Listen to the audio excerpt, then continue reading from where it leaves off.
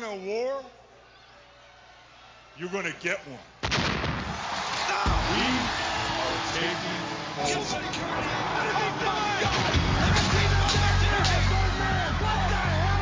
And we've got security everywhere. Has betrayed WCW.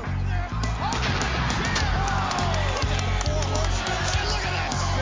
Disgusting. I'll get you too.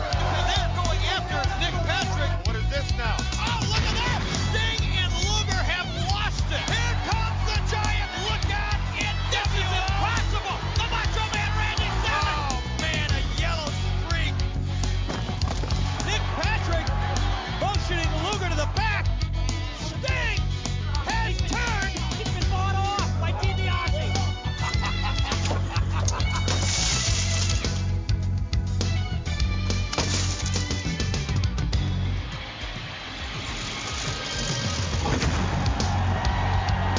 War is in the air, and welcome everybody as World Championship Wrestling defends its honor as never before. It is time for Fall Brawl 1996. I thought that Boston crowd looked absolutely brutal. The Boston Crab looked quite bad as well. What did they say? Boston Crowd. Oh yeah, that was something else entirely. So that voice I was like, so hang on, it's in Winston-Salem. What's going on here? No, I've been to Salem actually, just north of Boston with the old witch trials, but that's not the same place anyway. The Boston Crab I thought looked pretty brutal. Are you sure you don't mean the Boston Crowd? No, they were pretty brutal as well. Hey, come on, kiddo, what are you talking about, eh? Is that... No. That's Steve McLaren doing his Dutch accent again, isn't it? Boston, Boston's a bit like, get in the car! That's the only thing I can say in a Bostonian accent, which is what Martin Sheen yells at Leonardo DiCaprio and Mark Wahlberg in The Departed. Get in the car! Sorry, does Martin Sheen play a middle-aged woman? No. A Welsh middle-aged woman. Get the bloody car, you! I'm from Boston.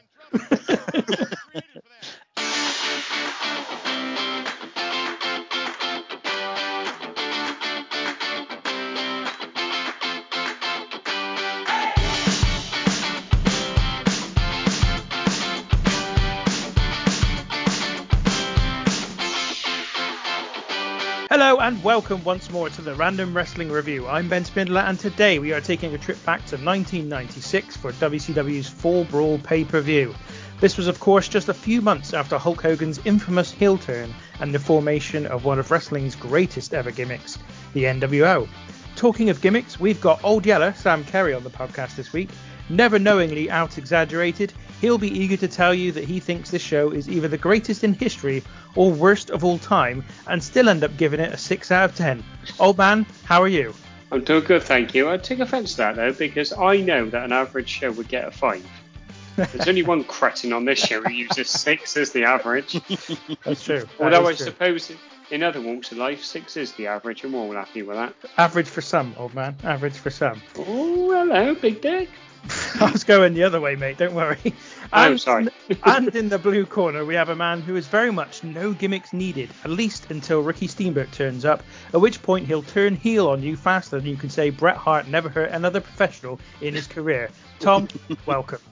Very nice. You managed to get the best and worst of pro wrestling in that one little segue, mate. That was very nice stuff. Yeah, thank you for having me. I don't know what I'm saying. Thank you for having me. It's just as much my show as it is yours. But come on, England, I'm fucking ready. Not that ready that you could make some sense in your opening salvo, but never mind. Who the fuck knows? No one cares what I got to say until I start talking about gaffer tape anyway, so it's all good. That's actually true. We've had feedback to attest to that. Now you have to bear with us today, listener, because we watched this show. We've all watched this show a couple of weeks ago, fully intending to record this last week when we actually recorded our AEW All Out episode. It was a new addition to the schedule, and so we might have forgotten one or two of the key points. Not that that is unique to this particular episode, but we may have forgotten one or two of the key points when we go through today's show. And before we get into our deep dive of Fall Brawl 1996, I wanted to quickly remind you all of our social media home. You can find us at RWR Pod UK on Twitter, Facebook, and Instagram. So, Well, I guess we should start where we always start, which is, of course, with our expectations going into the show. Should I start this week? Because I know, Tom, you said beforehand that you're a little bit worried about being able to remember anything. And, old man, you've made some similar comments as well. So I can start with my expectations if that will help. Go on then, Your mate. sexpectations. Suspect. No, that doesn't work. No. Right. Oh, it's worth a go. Worth a go. I tried. Yeah, so actually I was really quite intrigued by this because we have, over the course of this podcast, seen a number of WCW shows in the past, and we always talk about how we don't know what to expect because there's lots of changes. But really and truthfully, we really should have known what to expect, or I felt like we should know what to expect going into this, given that this was at the very height of NWO. And so I was really looking forward to seeing whether or not I could understand why this was the height of the NWO storyline and WCW as a whole. The product was so hot and had become the biggest thing in wrestling thanks to the NWO storyline that I thought, oh, let's see how this works out when it comes to an actual pay-per-view. That, of course, though, was balanced by the fact that just 5 months after the show, Sold Out 1997 takes place, which we have found in our second episode ever is the lowest rated show we've ever covered thus far. So it was a little bit tempered by that, but overall I was really intrigued to see, can this live up to the hype of what perhaps I would have thought at the time, or maybe slightly after this point, when I was unable to watch WCW but was aware that it was an incredibly hot product. Was that when you had your eyes removed for that temporary period and you couldn't watch WCW? It was more just because nobody watched it, did they? Especially in 1996. Nobody that we knew watched it. No one watched that shit. In America, obviously they were, but in the UK, I don't even know if it was available to watch in 96. Nitro was on TNT, which we did get, but it was only like, if it was on, I know that it wasn't until like 98 when they showed the 2-hour Nitros, when it was 2 hour, like it didn't catch up with real time for a long time. So I don't even know if it was available in 96. So I seem to remember there used to be, maybe on ITV or Channel 4, used to show some WCW TV shows, but it was on like a Saturday afternoon or something like that.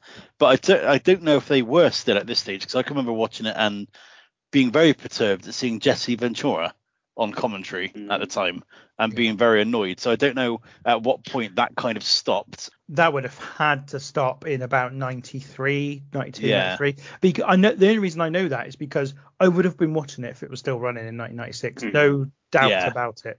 So, I think it was maybe 93 that particular show was no longer on ITV. And then later on, in the late WCW years, sort of 99 onwards, Channel 5 showed an hour of WCW. It was on Worldwide, was on Channel 5 on a 7 o'clock on a Friday night, I think it was. And it was just highlights of various different bits and pieces of the shows, the week's shows. You could tell that WCW must have been in the fucking shitter if it was on Channel 5. Friday, all the WWF fans were going, Friday night, Channel 5, Friday night, Channel 5. Like football fans used to sing about Europa League teams back when the UEFA Cup was on Channel 5. Well, ironically, you now, only get 1 hour. You only get 1 hour. Ironically now, of course, WWE's highlights are on Channel 5, or at least they are available on my 5 anyway, which I noticed this morning. I had a SmackDown recording, an hour of highlights of SmackDown, but it wasn't the Madison Square Garden one, which was what I was hoping to see. It was the one before that. So I didn't watch it, but there we go. So, Tom, what were your expectations? It's not dissimilar to yours, to be perfectly honest, mate. I obviously was aware of the timeline of when this happened, and to be honest, actually thinking a Sold Out didn't come into my thinking at all when it came to my expectations for the show. I was just looking forward to seeing what seemed like a reasonably fresh and new NWO before it got completely bloated and over the top and stale. So that was it. But as what usually happened on these WCW pay-per-views, though, is that they always pretty much had a pretty banging undercard. So I was looking forward to there being some good wrestling matches on there as well. And like I've said before about these kind of pay-per-views, especially these WCW ones I haven't seen, even though I haven't seen them before, there's still like a bit of a nostalgic feel to them that I always look forward to and enjoy. So I'm going to say my expectations were reasonably high, but at the same time, it's still WCW. So it could be either pretty decent or utterly shit. And it just depends what night you get. I was intrigued to see how they ever got to NWO Sold Out. That was like, when you mentioned that, I was like, that's bang on, because I couldn't understand how anything could be that hot as it was and be that bad. So it must have been great at one point. And I was hoping that it was this. Fall Brawl, Autumn. It's got to be good, isn't it? Apparently. It's got to be. Yeah, well, to be honest, I was clinging to anything I had, because we'd had such, like you've mentioned a few times, Tinky, like with the changes in management and that, didn't know what I was going to get at all. And that was kind of what my expectation was that it would be somewhere between the amazing one that we watched, Spring Stampede 94. Yeah, 94, and Sold Out. And I was hoping that it was going to be closer to Spring Stampede, but not confident in that. Basically, I was expecting it to be shit, but I was hoping for the best. That's all you can really do is expect it's going to be shit and hope for the best. But unfortunately, mate, it's the hope that kills you. Well, let's see. Or does it? So we start with our commentary team of Tony Schiavone, Bobby Heenan, Dusty Rhodes this week. We'll probably speak about them as we go through, I'm sure. And they talk a little bit, first of all, about Sting having turned against WCW. Heenan says not to count out the four horsemen who will ride to the rescue of WCW. And then we see the footage where Sting apparently turns on WCW, specifically Lex Luger. I love this footage because it happens. So Lex Luger runs out and he starts kind of like attacking like a limo or something like that. And then Sting gets out and attacks him. And it's all happening in the rain. And I enjoyed it because Ted DiBiase, the $1 Million Man, is stood there in the rain with an umbrella up. And it made me think of Steve McLaren in that qualifier for England versus Croatia for 2008 World Cup. Literally, it's so bad, isn't it? I see an umbrella and that's a weird middle-aged man in an umbrella. And that's immediately where my mind went. Let's just visit that for a minute, right? Because I think this is what I mean. I know it's about football. Let's remove the football context and just talk about the fact that the response to a man perfectly legitimately trying to keep himself out of the rain was so like negative. There was just like such a bad vibe about that. What is that? It just because it looks so weird. Doesn't it? It just looks strange because you don't see that on the football touchline. Yeah, it's just a really weird thing, and I get it. I wouldn't want to stand there getting absolutely drenched. But then he became the Wally with the brolly. It's a classic case of someone who, if they had been really successful, it would have been like, look at that man, what class! He's got an umbrella, of course he has. How clever! Yeah. But because he wasn't, it obviously became the defining thing of his England managerial career. That and that time when he managed in the Netherlands and started speaking with the Dutch accent. I was just about to say he is how you say Wally with the brolly, yes? That's when he was getting interviewed by the English media ahead of a game with Arsenal, wasn't it? Yeah. We are how you say underdogs. Welsh advert, mate. Stop! This blue movement is not ready yet. So yeah, we've got Sting apparently having turned on Lex Luger. This had been 6 days before on Monday Nitro. So they then talk about the main event, which is going to be a War Games match, which is going to feature Team NWO against Team WCW. And it appears that both teams are set to have a mystery fourth partner. Before you knew what happened, any idea what this was leading to? No. I did not at all. Write down some predictions from who I thought it was going to be. Okay, cool. And these are genuine as well. So prediction was Sting to be in WCW. He's not turned on them. You'll find out why I thought that later on. And Virgil to be in NWO. That was genuinely what I thought. Because I thought, you know what this match needs? It needs some meat sauce. That's what it needs. You know what this match needs? Some extra Sting. Because I did have a little bit of background knowledge on what was going on in this match, and I've seen some of the footage before. And going into that bit about Lex Luger getting beat down in the rain, the rain does add a nice visual to it. It looks a bit more sad. At least he got beaten up, but now he's wet. Well, I think because obviously, as you said, old man, it's obviously not going to be that Sting has turned on WCW, right?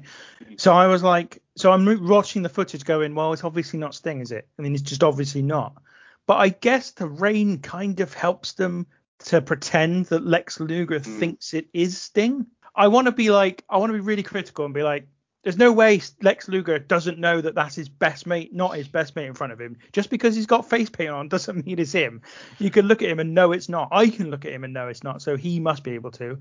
But I guess if it's raining, you can almost suspend your disbelief long enough to accept it. Well, let's be honest. When we watched Sold Out, 1997, people thought that David Flair was Sting, didn't they? No, that would have been Starcade, wasn't it? Slamboree 2000. That would have been. What was it? You said it, Tinky, but when you see people in different surroundings, you might have had different makeup on. You don't know. I see you wearing a t-shirt very rarely, but on the odd occasion that you do, and it completely throws me. And you question whether it's even me or an imposter me. Exactly. You're always wearing a button-up shirt, aren't you? So whenever you wear a t-shirt, I'm just like, who's this guy? So match number 1 is Diamond Dallas Page against Chavo Guerrero Jr. Hang on. You've not introduced him properly. It's Tom's best friend, Chavo Guerrero. I've ruined it. It's Tom's best friend, Chavo Guerrero. Oh, lovely guy. Such a nice man. So I think I can't remember if we've covered this on the show, but I am missing some context here. Why is he your best friend? So a couple of years ago, well, probably fucking ages ago now, me and Old Man and Ford went to this WrestleCon, which is the place where we saw the Nation of Domination having that sad burger and a beer in the Wetherspoons. Yeah. I was very much into Lucha Underground at the time. It just kind of started, and I watched the first 10 episodes, and Chavo Guerrero was in that, and I bought, or no, tell a lie, someone had bought for me for my birthday a Chavo Guerrero t-shirt from Pro Wrestling Tees, which is really cool. And I was like, oh, I'll wear that to the thing. And then I found out he was actually at the event. So I just went went up, met him and had an autograph. And he looked up and he was like, oh my God, someone's wearing my t-shirt. he was wearing the same t-shirt but in a different colorway. And he was like, hey, that's really cool. Come on. And I had a photograph. I had a lovely little chat with him. This is such a nice guy. He's quite short, but honestly, this is when you forget, because you see them in the context with other wrestlers, you don't realize how fucking massive they are. And even though I'm taller than Chavo Guerrero, his arms are like enormous because he's so unbelievably ripped, and you don't think of that when you look at him as much, like outside of in real life. But just a lovely man, Chavito, lovely guy. A lot of time for him. I felt bad about what happened to him at Rampage on Friday. Beaten up by Pac, which felt a bit mean, and then Andrade turned on him. Poor guy. When you were watching it, were you going, ooh, Chavo? I was trying to text him, but then I realised I haven't got his number, so I was just texting random people. So you just text a Chav in your phone, and then Tinky got the message. Oh. His fucking Blazing Squad shirts on. I love it. Just Blazing Squad turn up and you're just wearing a shirt with a massive yellow circle in the middle, like fucking one of those cunts did in a video. No. What the fuck are you talking about? Oh, I'm not surprised. Chavo was surprised though, because surely, he's fine, but he's not anyone's favorite wrestler, is he? Let's be clear about this. No, but I always have had a bit of a soft spot for Chavo, because he's always been, yeah, you're right, he's good. Again, he's one of these people that just seems to. Joe, we'll talk about this getting into the match. Do you want to do the end of the match and then we can carry on with this? You could have just carried on, Tom. Anyway, I will do the end of the match. So it is 13 minutes in length, and it ends when DDP reverses a backslide into a diamond cutter to take the pinfall. Continue. Thoroughly enjoyed this match because Chavo Guerrero always puts everything into every match that he goes in. I've never seen him put in a bad performance, and he always gives it some welly as well. Never seems like he's phoning it in. This is an opener match. It's a grudge match apparently between DDP and Chavo Guerrero Jr. Although we don't know why it's a grudge match, but we know that it is. So that's the important thing. I really enjoyed this match. I thought it was great. It's a Chavo Guerrero that hasn't really fully formed. He's still quite young, I think, in the business. And this is DDP a few months on from when we've seen him last, and he's dropped some of his gimmicks where he had too many.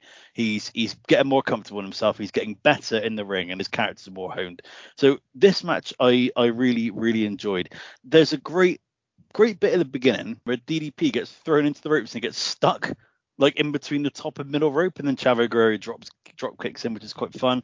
There's a great clothesline from the top rope by DDP, which nearly kills poor Chavo. There's a bloke in the front row, or in the crowd, who looks like Nick Frost from his Space days, in an NWO shirt, a leather hat, and leather fingerless gloves as well. It's a very peculiar look. He's gone full gimp, hasn't he? Yeah, very much so. And there's also this bit, like, I don't know if you guys noticed this, but because we got the 2 rings set up for the War Games matches, they kind of go back and forth between the rings in various matches. But they have, because it's not in the middle where it ordinarily would be, you've got the aisle running up the middle of the rings. And there's people mucking about on the stairs, which I find really annoying straight away. And I know we give WWE a lot of credit for their production values, and this is the sort of thing that wouldn't have happened on a WWE card. They wouldn't have the steps right down the middle and having people muck them out on them. They'd have people nicking their signs on all sorts. In fairness, there was 2 guys dressed. One is Scott Hall and one is Ric Flair. Yeah. And which I must say I did enjoy.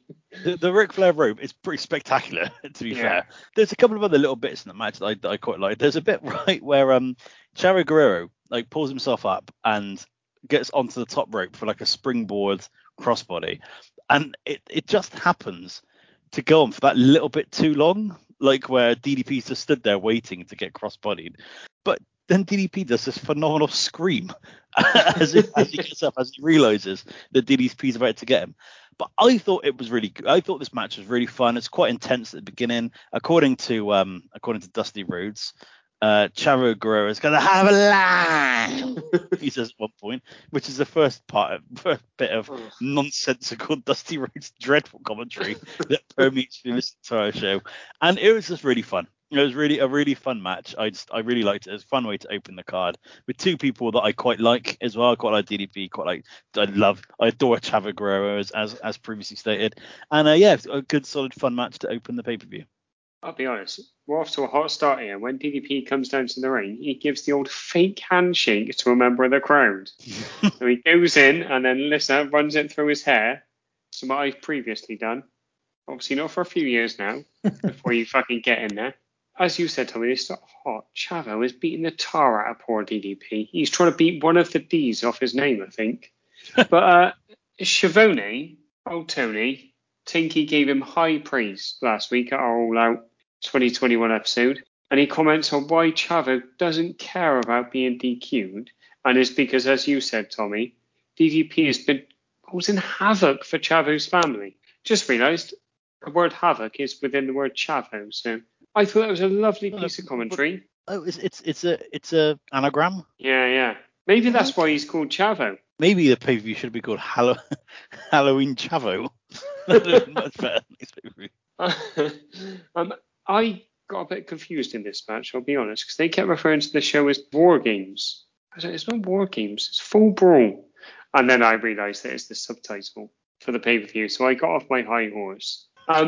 Fucking Dusty Rhodes is all over the place. I mean, like in our All Out episodes, by the end, me and Tommy had a couple of beers. We were still far, far better on commentary than Dusty Rhodes was in this match. Oh, he's bloody awful. DDP, very good. Bumping all over the place for old Chavo. And I thought it was fine. I enjoyed it. Enjoyed it a bit. I thought it was too long, to be honest. And I also thought there's this spinning powerbomb that DDP does that looks like it absolutely kills Havoc Guerrero. But he kicks out, and I was a little bit like, you lost me. I felt like that should have been the end, because I think at 13 minutes, with respect to these lads, probably a bit too long. But it's a decent start. And as much as, a bit like Tommy, I like DDP, I like Havoc, but I wasn't expecting much from this, and it exceeded my expectations. Expected to be shit, and it'll be decent, and you'll be happy. So, like you, old man, I wasn't expecting much from this, and I was very much surprised by it because it was very good. I really liked it. I thought it was really good. I did not expect DDP and Chavo to have much chemistry, to be honest. They don't look like 2 guys that should be booked together. They don't feel like 2 guys that should be booked together. But actually, they really did make the most of this. It was enjoyable. The crowd were really into it. There were, in fact, all through the show, there were quite a lot of cheers for the heels in general. And DDP is the heel in this match. But you compare this performance of Diamond Dallas Page to that Bash of the Beach 95 performance that we saw from him. Like you said, Tom, it's just night and day. He's just a different guy by this point. You said he's dropped some of the gimmicks, but he's so much better in the ring as well. So much more dynamic. He's been able to hang with Chavo, and Chavo, in terms of pace, is, you would have thought, been much faster than, because what you forget about DDP is he's actually quite a big guy. He's really quite a big guy, but he still manages to go with him. It's good. I think it's really good. I was really, really pleased with this. To your point, old man, the gut wrench spinning powerbomb, as I've called it here, just made up a name for it, by DDP is excellent, and you're probably right. Should have been the ending. But overall, I'm not going to argue at all with it. I found it really, really interesting. And there was one point that, again, we're going to get into that territory of whether or not you're allowed to throw someone over the top rope or not. I don't know if WCW at some point just ignored this for a long time. But in this match, DDP throws Chavo from one ring into the other. And Tony Schiavone kind of half talks about the fact that, is that a DQ? Because I guess he's not throwing him out of the ring. He's throwing him into another ring. So should it be a DQ just because he's gone over the top rope into the other one? But then they move away from it, and we don't really, I don't think, hear about that particular rule for the rest of the night. But overall, very good. They both actually have overdubbed music. So I don't know what Chavo's music was, but obviously DDP's was originally a rip-off of Smells Like Teen Spirit. I don't know what Chavo's was that they felt they needed to also dub his music over, but his was too. Really surprised by this, really impressed, really liked it. Yeah, good start. So we get then a little shot of Halloween Havoc. No, that's wrong. So we get then a little shot of Harlem Heat on. I don't know.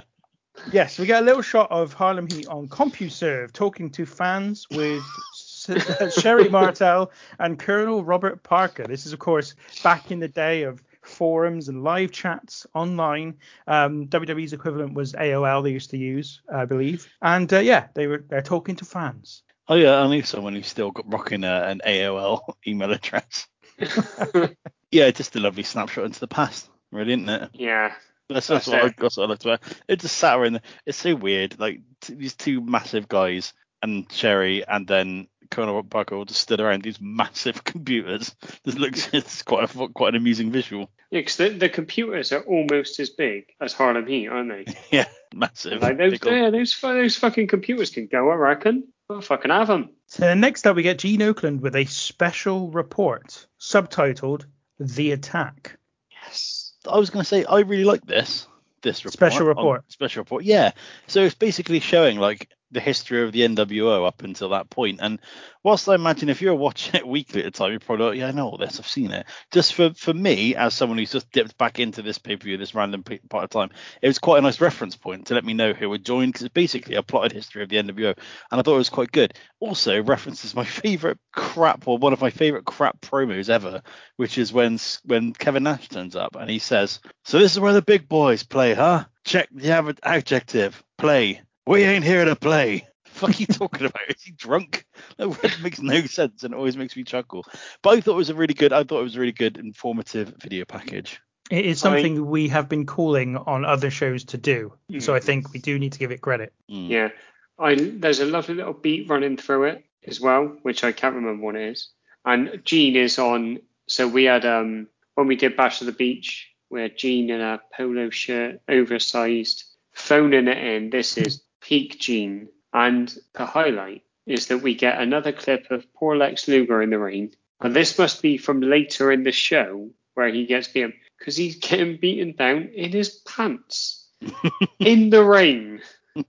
I mean, that must rank up there with his failed WWE push in terms of the low points of his career, I reckon. Rolling around in the rain in his pants. It's a long way from the Lex Express to here, isn't it? Yeah, it really is. And it's not that long in time, is it? It's really not 3 years, I guess, 3 years. So what we see here is May 27th, when Scott Hall turns up on Nitro, through the Bash of the Beach Hogan heel turn and the backstage attacks on WCW wrestlers. We see footage of Nick Patrick helping Scott Hall and Kevin Nash beat Sting and Lex Luger, and Hogan winning the world title from the Giant, all at the previous pay-per-view. And then we also see Ted DiBiase and the Giant joining the NWO, and finally Sting attacking Luger.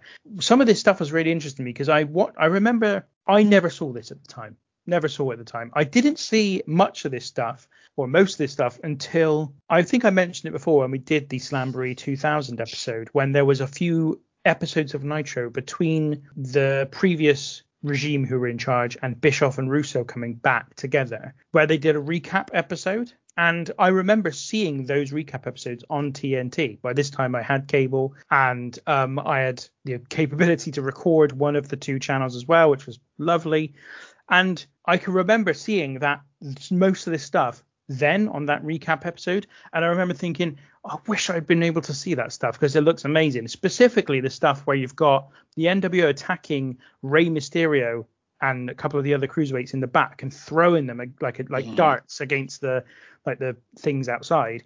And then Jimmy Hart running to the ring to get, I think, Sting and Ric Flair and Lex Luger are in a match against one another and like asking them to come down and help out because they were getting beaten up by the NWO. And I just thought this just seems so amazing. They're really messing with all the dynamic of wrestling. So I'd seen it, but only kind of retrospectively. And even then I thought this looks really cool. So yeah, I thought this was quite good, this bit.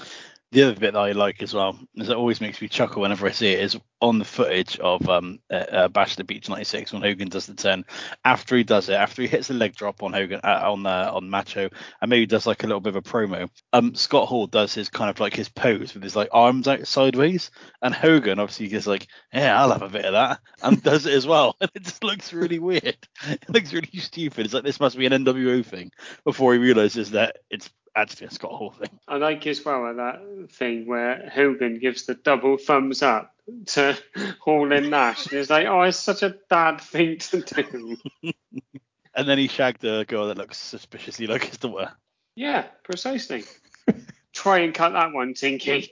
I'm not going to bother. Right, so we have next up the submission match between Scott Norton and Ice Train, formerly in the tag team Fire and Ice, and they've now split up, of course. I should say Ice Train is accompanied by Teddy Long, a very, very heavy looking Teddy Long. Yes. What's happened there? It's really weird. We've seen him before this point. We've seen him after this point. At no point does he show any signs of being a large man. Suddenly, here, right in the middle, he's massive. He's been taken to the buffet by Harley Race, hasn't he? He's less Teddy Long and more Teddy Wide, isn't he? Oh, brilliant. Yes, and the end comes when Norton gets hold of Teddy Long, allowing Ice Train to get a full Nelson on him, and Norton taps, ignoring the microphone stipulation, which is apparently the main crux of this match, where the referee is holding a microphone specifically to hear them give up. Old man, your thoughts on this one? Oh, bloody heck. The high point of this is we've got singlet versus singlet. I've written that as a note. This is how much I was looking forward to the match. And then I noticed this in the crowd. A sign that says, women, we, and then a picture of a heart, you. Absolutely lovely. Love for every woman. Teddy Long tries to get an ice chant going from the outside, and he shouts ice quite loudly about 5 times and then realizes that no one's getting involved, and then just quietly stops. He's probably like, as they do, banging on the ring. He's like, ice, ice, and then he's like, ice, ice, ice, and then he walks off. It's like I got to move from this spot. I mean, It's good as Jeff Hardy trying to get his own chant going. Go on, Jeff. There's a standing splash from old Icy Ice Train onto Scotty Nort's, and he lands on Scotty Nort's knees, and it looks fucking awful. Like, it's pretty good. To be fair, old Icy Train lives up to his name. He's about train size, but it looks awful, the actual landing. I think he prefixed this shit with. We watched this a couple of weeks ago. Apparently there's a Boston Crab in the match, which I thought was the finish. And I've just written down that if Rick Martel is locked in, that Boston Crab, Icy would have been tapping like a government meal. And then not pretty stuff. And it wasn't pretty stuff. But what were we expecting? It's Norton and Ice. with Teddy Long trying to get a chant going, letting himself down, heading back to the buffet. To be honest, about as good as I'd expected, and crucially, not long enough to make me want to kill myself. All the standards we set them these days. Yeah. This is just two big old bollocks crashing against each other in a wrestling ring, isn't it? Like, I'll be honest, I quite enjoyed this match, like for what it was. Like, it wasn't gonna be great. It's fucking Scott Norton. He looks like he's about to burst every time he moves. But I can categorically say it's the best Scott Norton match I've ever watched. It's just a couple of things in it I really quite liked. Lots of ask-hims from all parties involved. To ask him, ref, ask him. Like you said, Tinky, coming in with the mic, getting ignored. Like, it must be hard work for old Randy Anderson, whoever the fuck was in the ring. 'Cause he was, poor lad, was getting ignored all the time. The Boston Crab looks pretty brutal on Ice Tree, and I thought it looked really brutal. And also, the full Nelson's horrible that he locks in as well. It looks so painful. And also, just on one footnote, Ice Train's music is phenomenal. It's kind of like some funky kind of music, but just with like a steam train horn going on in the background, which I think we can all agree with. Yeah, it's like, yeah, it's amazing. Tommy, do you reckon you can do the beat and I'll do the train? Yeah, man. I can't remember what it went like. It was a while ago now.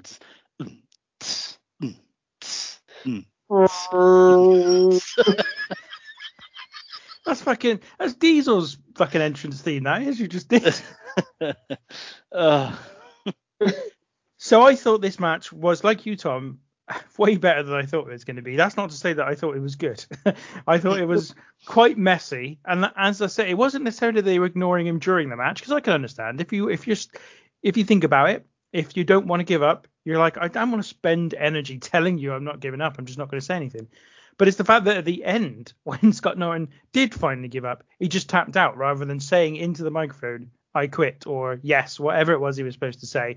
There's a bit in this match where Dusty Rhodes struggles to say ventriloquist and takes about 20 seconds of the match to get it out. And that was probably my biggest highlight during the match, to be honest. No, I'm doing them down because actually there were quite a lot of high points, I thought, in this match. Some really quite cool power moves. It was just really messy and not at all, nothing connected any of the spots. The spots were quite good. As I said, there was a cool belly to back suplex by Norton, and these are big guys, so it looks quite good. Looks quite impactful. Snap suplex by Ice Train, power slam by Ice Train. Some really big power moves, and they look quite cool. But as I said, nothing really to link them together. And I will continue to say that Scott Norton might be. I think he's the first person that I said was the drizzling shits on this program. Yes, he was, yeah. And I maintain that is true. So, what's strange, right, about these power moves? This is a submission match. There was no rhyme or reason for these power moves. You got to work an arm. I'd rather have seen him work a finger. Is it more that WCW made the mistake of booking them in a submission match? Yeah. And they clearly don't have any submission moves. What? A Boston crowd that is split the crab and a cracker of a full Nelson. It's like a baker's dozen full Nelson. Well, for those that were worried about Dusty Rhodes' commentary, they might be a little bit more relieved, as ahead of the next match, because we have two Mexican individuals wrestling, they bring Mike Tenay out to join them for it. Iron Mike Tenay. And Iron Mike Tenay. Mike Tenay? Iron Mike Tenay. Mike Tenay? Mike Tinnitus? Iron Mike Tenay. He says that Conan? Oh, fucking hell, boys. Conan O'Brien. Oh, my God. You're taking the piss. You're taking the piss out of Dusty Rhodes for not being able to say people's names. Mike Tenay, Conan. And here he is, Juventus Guerrero. Juventud? Come on, mate. Juventud. Oh, yeah, sorry. He says the first time we ever heard Juventud's name, because we had a mate, and we were kind of talking about stuff, and we were like, Juventud Guerrero is apparently really good. And the first time we ever watched wrestling, I think it's the first time when I got cable, and I had TNT. You came around to my house and we watched Nitro, and they were like, it's Juventud Guerrero, and we were like, who? Yeah, it's Juventud they're bringing down, not Juventud. Well, it wasn't just Juventus. It was Chris Jericho. It was Chris Benoit. It was Chris Benoit. Oh, Benoit. That was classic. So Mike Tenay says that Conan knows Hoovy like a book. Don't really know what that means, to be honest, Mike. Anyway, there we go. So yes, the next match is Conan versus Juventud Guerrera for the Mexican Heavyweight Championship, which we'll come to in a minute. Jimmy Hart is in Conan's corner, and he also, Conan, looks like Uncle Paulie from Rocky during his entrance. Bit of that, yeah. Played by Burt Young. Looks just like him. And he's also got the hat and everything. Just looks... Do you reckon that's the first Burt Young shout out in a wrestling podcast? I don't know, because Rocky's quite famous for being quite well booked. No, that sounds ridiculous. But actually, he's quite well booked in terms of wrestling. The stories that take place would make for really good wrestling stories, I think. And so I think there's probably been some parallels made between the two. I wouldn't be surprised anyway. Oh, to be honest, mate, we don't know. So well done. Sure, the first ones do it. And then the other cunt that says different is a liar. The end comes when Conan hits a muscle buster to Hoovy, but only gets 2, and then finally finishes him off with about the 7th or 8th powerbomb variation that he does during the contest. Tom, thoughts on this one?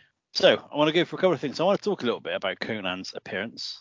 First of all, he is thoroughly embracing the Titus O'Neil rule because he's got about 15 different arm pads on. His arms are covered in various different padding, and he's also got his vest tucked into his pants. Yeah, which I've got a lot of time over. Maybe think of Richie from Bottom. So that cheered me up. Also, Nick Patrick keeps his leg in the air when he's doing a count like a dog having a little wee. Oh no! Oh, I can't unsee that now. Then. So this match is fucking stupid. It's so daft. It's basically ridiculous power moves from Conan, as you said, think about 8 or 9 different variations of a powerbomb and Juventud Guerrera, who sells nothing. Like sells the impact, but then just gets up and carries on. It's so daft. There's a bit where, like right at the beginning, where Conan brutally tosses Juve out of the ring, and he absolutely goes flying. Conan then back body drops Juve into the other ring, and he lands on the rope, which again looks so dangerous and brutal. There's no selling from Juve, as I said, and any selling that Conan does is him genuinely looking completely out of puff and knackered. It's just a really sloppy match, and it's quite messy, but I still kind of enjoyed it, if I'm being honest. And my favourite thing is that the match ends, Tinky, something that you kind of mentioned, is a razor's edge off the bottom rope. Is what he actually finishes him with. And I tell you what, that extra like 6 inches of height from the bottom rope, or however much it's a bit more than that, maybe a foot, obviously was enough to just really kill off Juventud because my God, the distance to the floor was just unbelievable. But it was just a bit of a daft match, but I quite enjoyed it, if I'm being honest. And I like the fact they have Mike Tenay joining on comms. And there's at one point where Dusty Rhodes says, "Man, you gotta face these ramifications." There's another lovely Dusty Rhodes mispronunciation, which, let's be honest, we've all caught that fucking disease tonight, haven't we? So do you reckon he meant ramifications or he meant ramekins? Yeah, both maybe. He bloody loves a dip, to be fair. So why has Conan got no title belt? Well, this is what I was going to come to next, the Mexican Heavyweight Championship. So it was a title. It was technically a title. It bloody isn't. The AAA America's Heavyweight Championship was created after a fictional tournament that took place where Conan beat, apparently, the Killer to become the first champion. Unbelievable. What a clinic that must have been. It was the first championship, and he won it in 1996, February of the same year. He then vacated it literally about 3 weeks after this show took place. It was continuously referred to by WCW as the Mexican Heavyweight Championship, but he vacated it when he decided to exclusively wrestle for WCW rather than continue to also work for AAA. And then it didn't get revived until 2004. When someone called Sangre Chicana defeated Latin Lover to win the vacant title, and that reign lasted 1 day, and just the title disappeared. So this is the lineage of the title. Conan holds the belt in February 2nd, 1996, holds it for 242 days, vacates it in October of 96, is vacant for 8 years, comes out of being vacated for one day in August of 2004 and then disappears again. That's the title lineage. That's lovely. I thought he didn't have a title belt because it wasn't a real title, but apparently there genuinely was a title with a belt and everything. And he didn't give the title back to Triple H, apparently, until he returned to the company in 2004.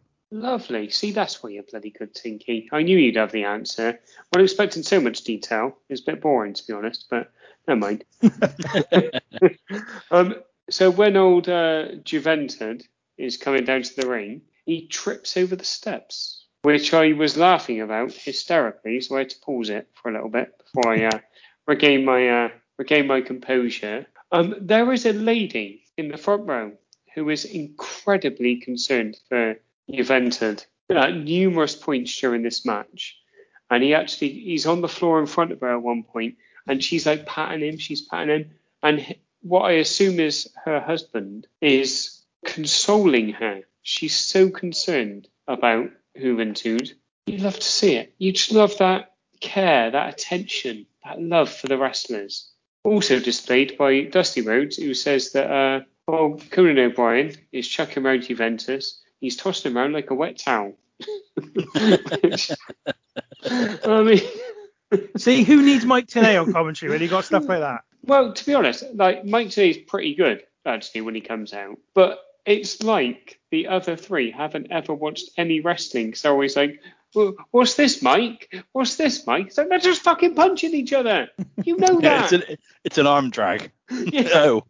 Oh, Conan O'Brien does a pathetic drop kick from the apron to the outside. He looks like how I would do it because he looks terrified doing it, which I can completely understand. And also, none of Juventus' moves look good or have any impact or any logic to them. But like Tommy, I just really enjoyed it. It's just crap. It's just really crap, but it works. Like, they're beating the tar out of each other. Wow. Conan's mostly beating the tar out of old Juventud. And it seems stupid for Juventud to keep kicking out, to be honest, because he's taken such a beating. But what's not to like? This is for the Mexican heavyweight title. I mean, this is a prestigious title, so I can't blame Juventud for not giving up. Conan, the stuff I've seen of Conan, mainly in WCW, I always got the impression that he was a little bit lazy, a little bit like couldn't really be bothered. Phoning it in's not even the right word to say. Just always coming to the ring like, I'm not really going to do any work. You're going to do all the work for me. And that kind of does happen. Juventud does all the work. Unfortunately, Juventud is very green and therefore doesn't really know how to do anything other than throw himself around the ring and throw himself off the turnbuckles and springboard off the ropes and basically just fly and throw himself around. This is the definition of flippy shit. This is what it is. Like Juventud just jumping all over the place, and he does it relatively unskillfully as well, inexpertly throughout. He obviously got better through his career, but at this point he's definitely still very green. Right. And it shows in this performance. And so between them, they make for strange opponents. And as I say, Conan must powerbomb Juventud at least 8 times during this match in various different ways. And he also does a couple of brutal-looking release German suplexes on Juventud. But again, to your point, Juventud doesn't really sell them, isn't really bothered about selling them, just gets up and just carries on. It's a really messy, really kind of, it's one of those matches where if you saw it on an independent show, you'd be a bit like, these guys need some more training, quite frankly. And this is WCW. This is a pay-per-view, nationalized pay-per-view television show of an elite wrestling organization. So you shouldn't really get it on this kind of a show. It lasts nearly 14 minutes as well. It's fucking long, yeah. It's really, I mean, I think partially the reason there's so many bloody power bombs is that they have to carry so much time. Like, what do we do? We've done all of our moves. We need some more moves. So they just do another power bomb instead. But I guess to your point again, I didn't find it dull. I mean, the 3 matches we've had so far are so different in style, each one. Obviously, I just had the big old hospital between Ice Train and Scott Norton. Before that, we had the really strange mixed styles of DDP and Chavo against each other. And then you got this, which, as I say, is very inexpertly done, but it's still relatively entertaining. So I wouldn't say I give it a thumbs down. It's not good, but it's not bad. It's one of those, old man. So On the Starfish rating, what are you giving it? It's a very easy one to pass, but it's left a mess behind. Oh, I've had a few of those in my time, have I ever? So then we get a match between Chris Jericho and Chris Benoit.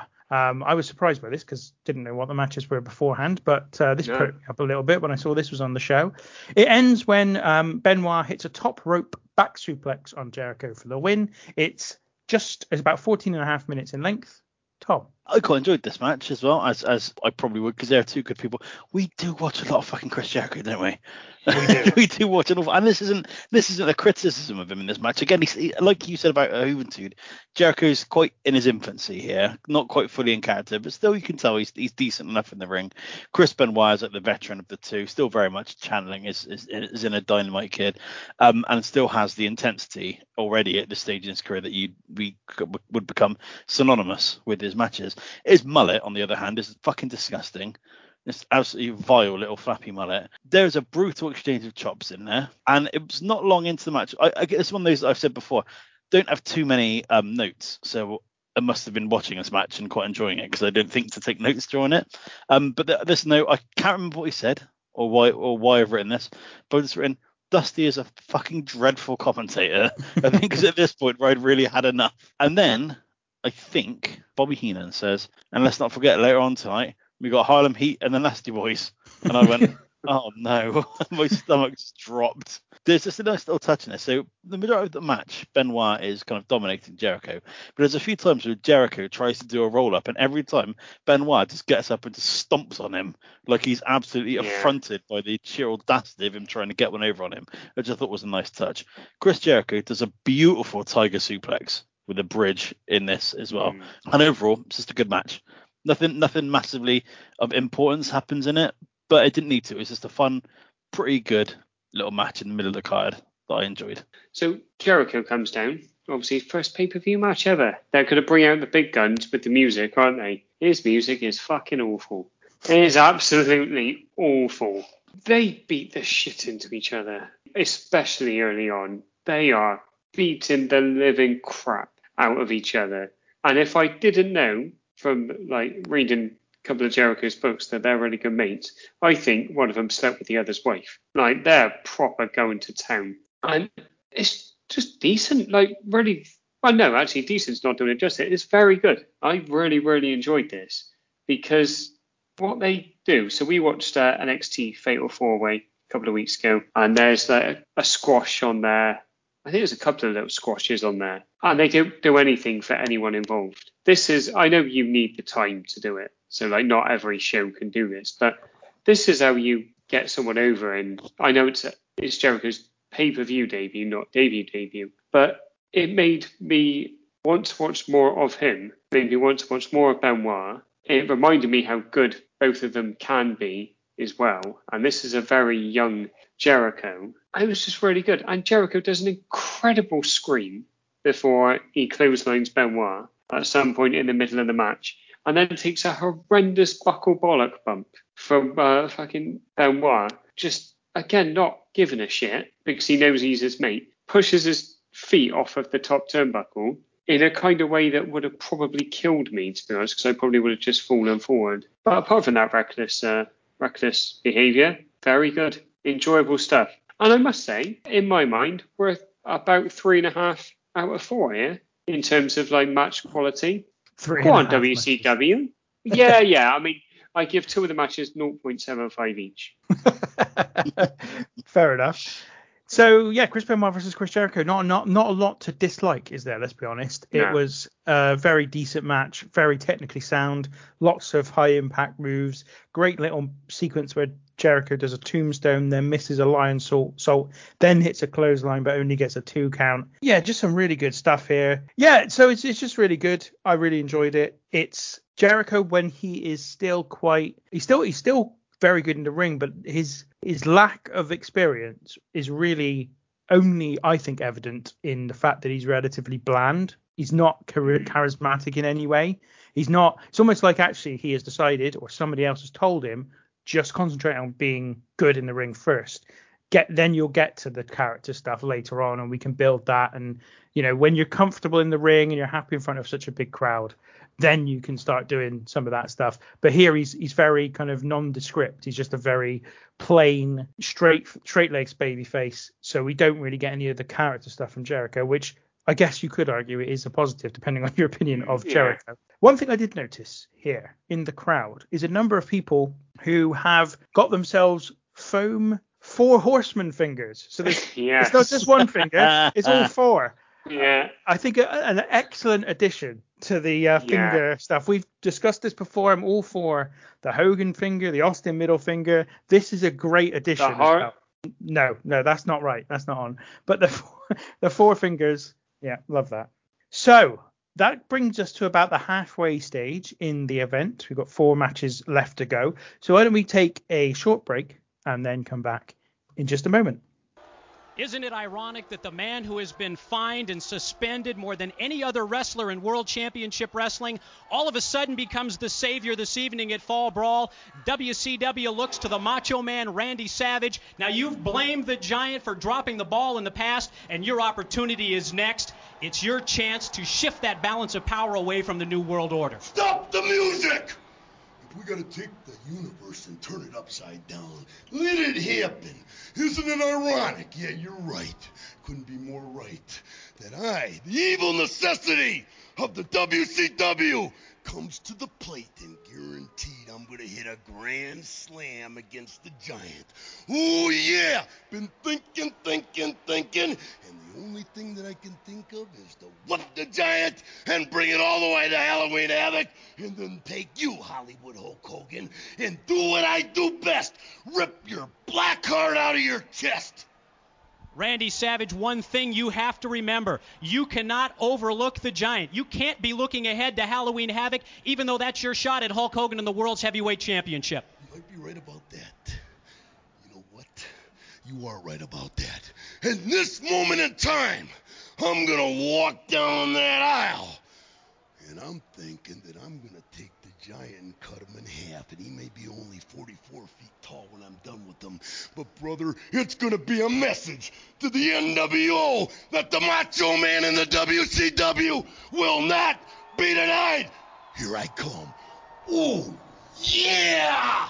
Randy Savage has that opportunity up next when he faces the Giant. Now, let's go to the ring and Dave Penzer. Right then, welcome back. So the next match is for the WCW Cruiserweight Championship. It is just under 16 minutes, and it features Rey Mysterio defending against Super Calo. This one ends when Mysterio hits a West Coast pop, at least that's what we call it now. I don't think he was calling it back then, for a 2, then hits another after hopping off both ropes for the win. Old man, what were your thoughts on this one? Pulla. That is a genuine line from Dusty Rhodes during this match. I have got I cannot remember the context it's in, but I'll tell you bloody what is hard to argue with, because this is fantastic. This is great stuff. You've got Super Calo, never heard of the cunt, wearing a little mask with a hat evidently sewn on, and he's got little sunglasses like sewn in as well. And it's like, this guy's, I don't know, he's come as the man from Del Monte, I think, or something like that. But then we get into the proper stuff. He does a super drop kick, a missile drop kick from the top rope to the outside to Raymond. 21 years old, Rey Mysterio is at this point. Super Calo, the veteran, at 25. He hits this missile drop kick, and it looks like it's going to break poor old Rey in half. But it doesn't, thankfully. A bit like Tommy alluded to with his notes on the match before, I haven't gone much on this because I enjoyed it so much. And it made me want to find a lot of Super Calo stuff. And it did lead me to this week's Simon Paxton of the Week. So Super Calo, his non-wrestling name, Rafael Garcia. Classic, lovely Latino name. He's got 2 brothers. They're also wrestlers, Chris and Alan Stone. Simon Paxton of the Week. Couldn't believe me luck when I looked at his Wikipedia page. I was like, Chris, am I? No, that's got to be a mistake. It's bloody not. Chris and Alan Stone. Did you say? Yeah. I actually know an Alan Stone as well. I wonder if it's him. Yeah, I think it might be. Yeah, I also have a note on Randy Anderson saved Super Calo from a nasty fall, but I don't have anything about the fall. But I did right. Great Tash, great work. Like I said, this is fantastic. This is really, really good stuff. And the fact that Rey Mysterio was this good at 21 is incredible, really. And at this point, I was like, let's be honest, it's going to be hard to top. And then I remembered that we've got the Nasty Boys versus Harlem Heats come. Which I think we're all agreeing that we cannot wait for. Yeah, absolutely. I started the match immediately with the same level of confusion that I think old man had about the sunglasses and hat combo. I was like, oh, he's starting with it on. And it was just the fact that I didn't realise that they were attached to the hat, to the mask, sorry. So the fact that he came down wearing sunglasses over a mask anyway was pretty impressive. Super Calo is named Super Calo after a famous Mexican rap group, according to Mike Tenay, who's back. He's joined us again on comms. Yes, he has. Now, I did a little bit of digging, and I found Super Calo's album, Sin Miedo, so with fear. Oh, hello. 0 Miedo. So some little time to the old Lucha Bros. It is fucking awful. When they say they're the rap group, they sound like, do you know what they sound? They sound like a Mexican Ace of Base. I'm going to get me some of that. That sounds fantastic. What are you talking about? Sin Miedo by Calo. Honestly, it was dreadful. So, which was a bit disappointing because I was expecting something maybe a bit cool, like I don't know, like a Cypress Hill or someone like that kind of like Latino hip hop. No, awful. Did you tell your wife about it? And did she tell someone on the phone? Said, all Birdie wants is a little hip hop. No, that's Ace of Base song, boys. Come on, I know it's an Ace of Base song. It's just a rubbish joke. Oh man, it bloody was that. Don't turn around, old man. It's all right. Yeah, go on, see the sign. Open up your eyes. I've been fucking burned by Ace of Base songs. This is the lowest point in my life. I'm pretty sure, like one of the members of Ace of Base is like a white supremacist or something like that. Very odd. Yeah. In my initial notes, I wrote, don't think too much of Super Calo, if I'm being honest.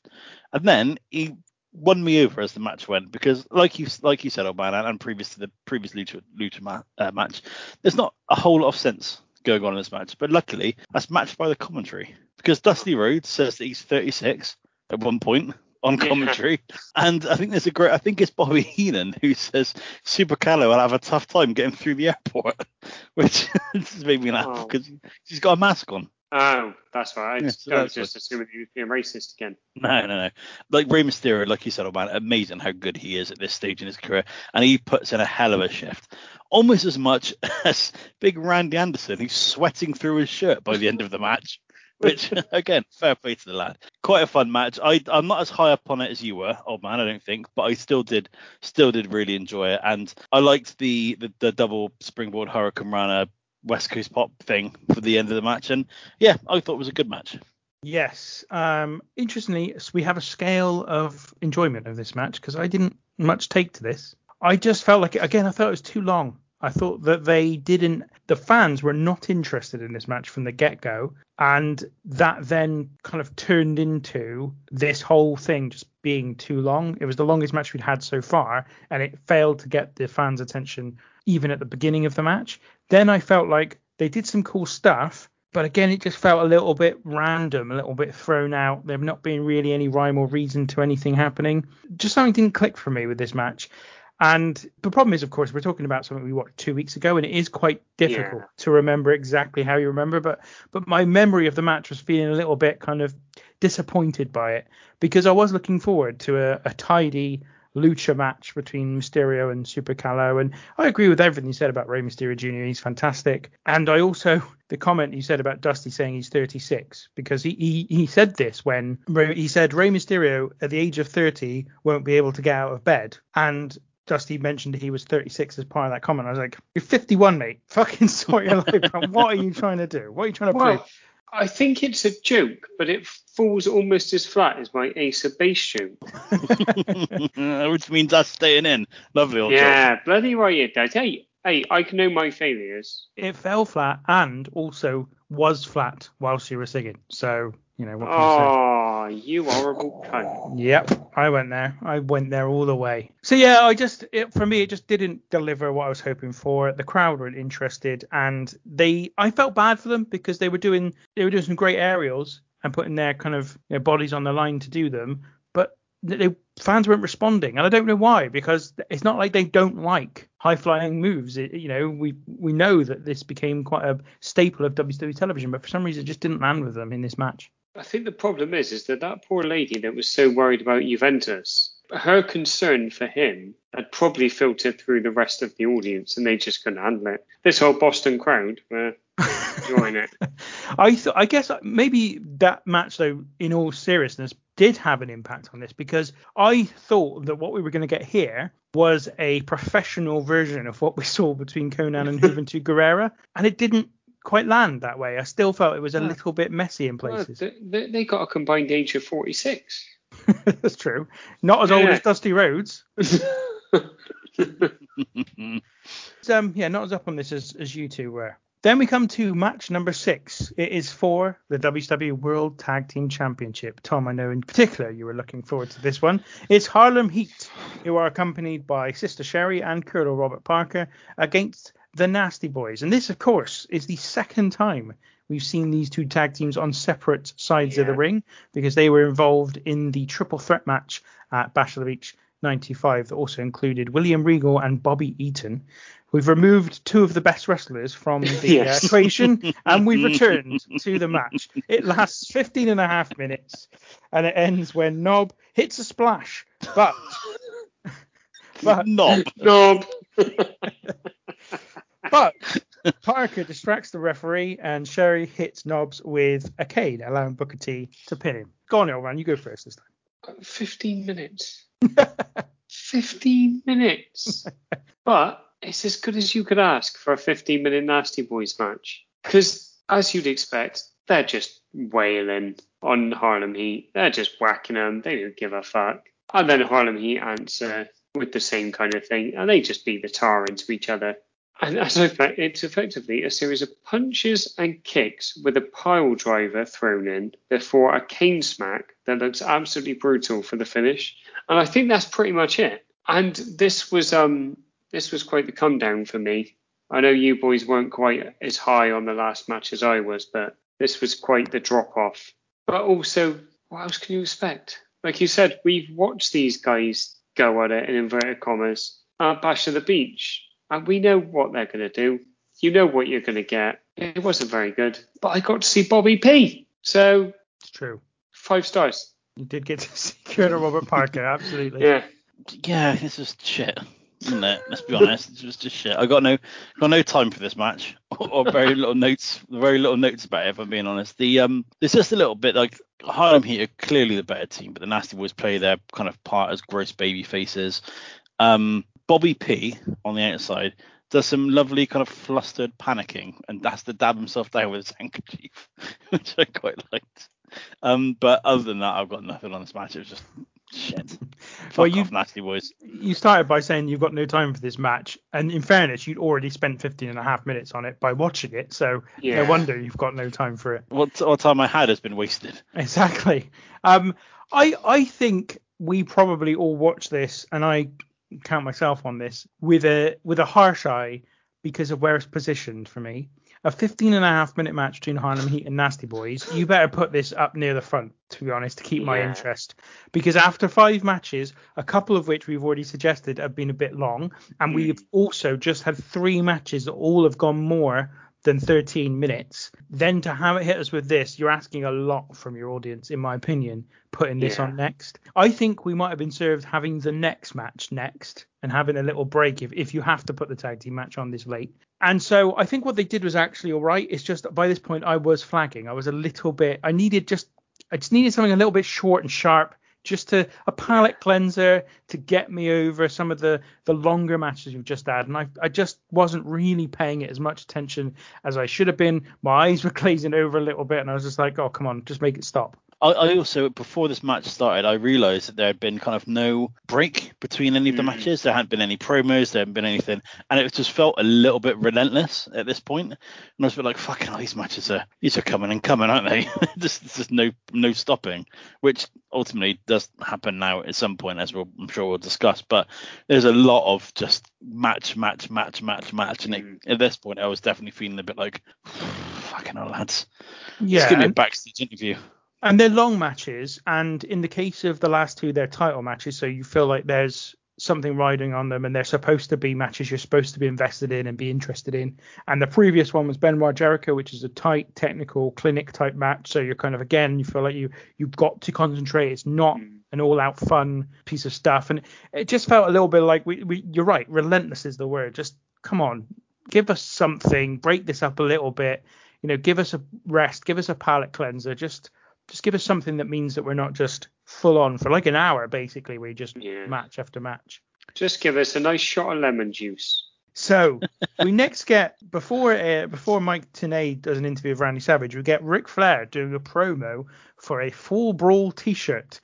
Now, there are two things about this. The first one was that I don't really think that this is the right thing to use Ric Flair for, because it doesn't really lend itself to the kind of, the cool, the stylish guy that he's supposed to be by advertising a t-shirt. And secondly, who the fuck is ordering this? Like, I get it. If you're there and you want a nice momentum of being at the show, you might pick it up. But who was actually ordering this, having not been at the show?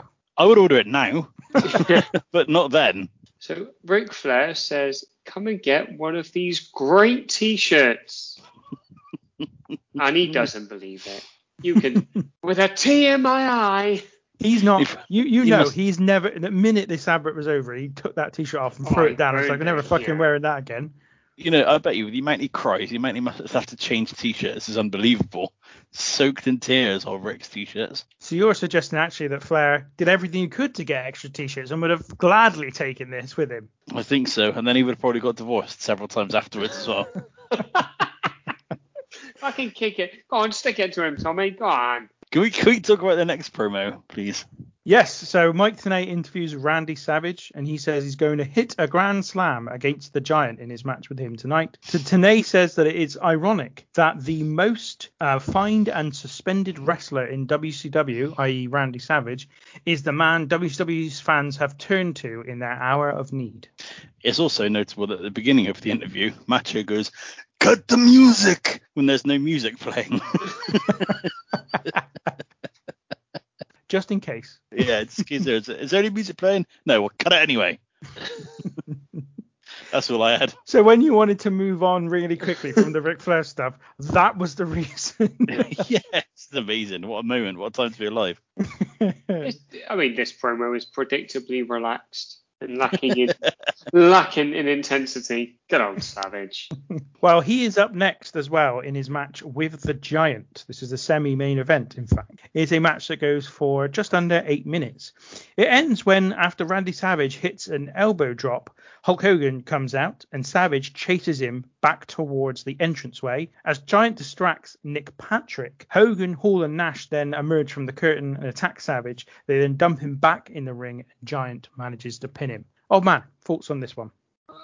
The Giant's Tarzan garb is so tight. It's uncomfortably tight. You can see it all. You can see all of the Big Show. You can see all of the Isle of Wight. Yes. It's a pretty decent effort, to be fair. It's 8 minutes. I mean, Savage could have got a passable match out of anyone, and a little green giant ain't going to stop that. Because, poor Wiggett, he ain't really got a clue, I don't think, to be honest. You could kind of see it in him as well. He's just kind of, I don't really know what to do. My one gripe with the match would be that the Giant, 7'9", 703 pounds or whatever he's billed as, he needs 3 people to come down and distract Macho Man to beat him. I was a little bit like, it's not making him look the strongest. But that aside, I thought this was all right. This was about as good as I would have expected. I was very surprised that Savage slams the Giant. But the crowd, I mean, you said they were a little bit asleep in the last match. In the Rey Mysterio match. They fucking liven up for this because they go nuts when he slams him. A decent effort. They work hard, these lads. Macho Man predictably trying to get the best match on the card out of a bag of spuds, basically. But, yeah. It was all right. This was the perfect length as well. Not long enough to outstay its welcome. It didn't make me go, God, when's this gonna bloody finish? I don't want any more. Why? If this had been 15 minutes, So this was the perfect length and not long enough to outstay its welcome, unlike the giant stuff that we've already seen, apparently.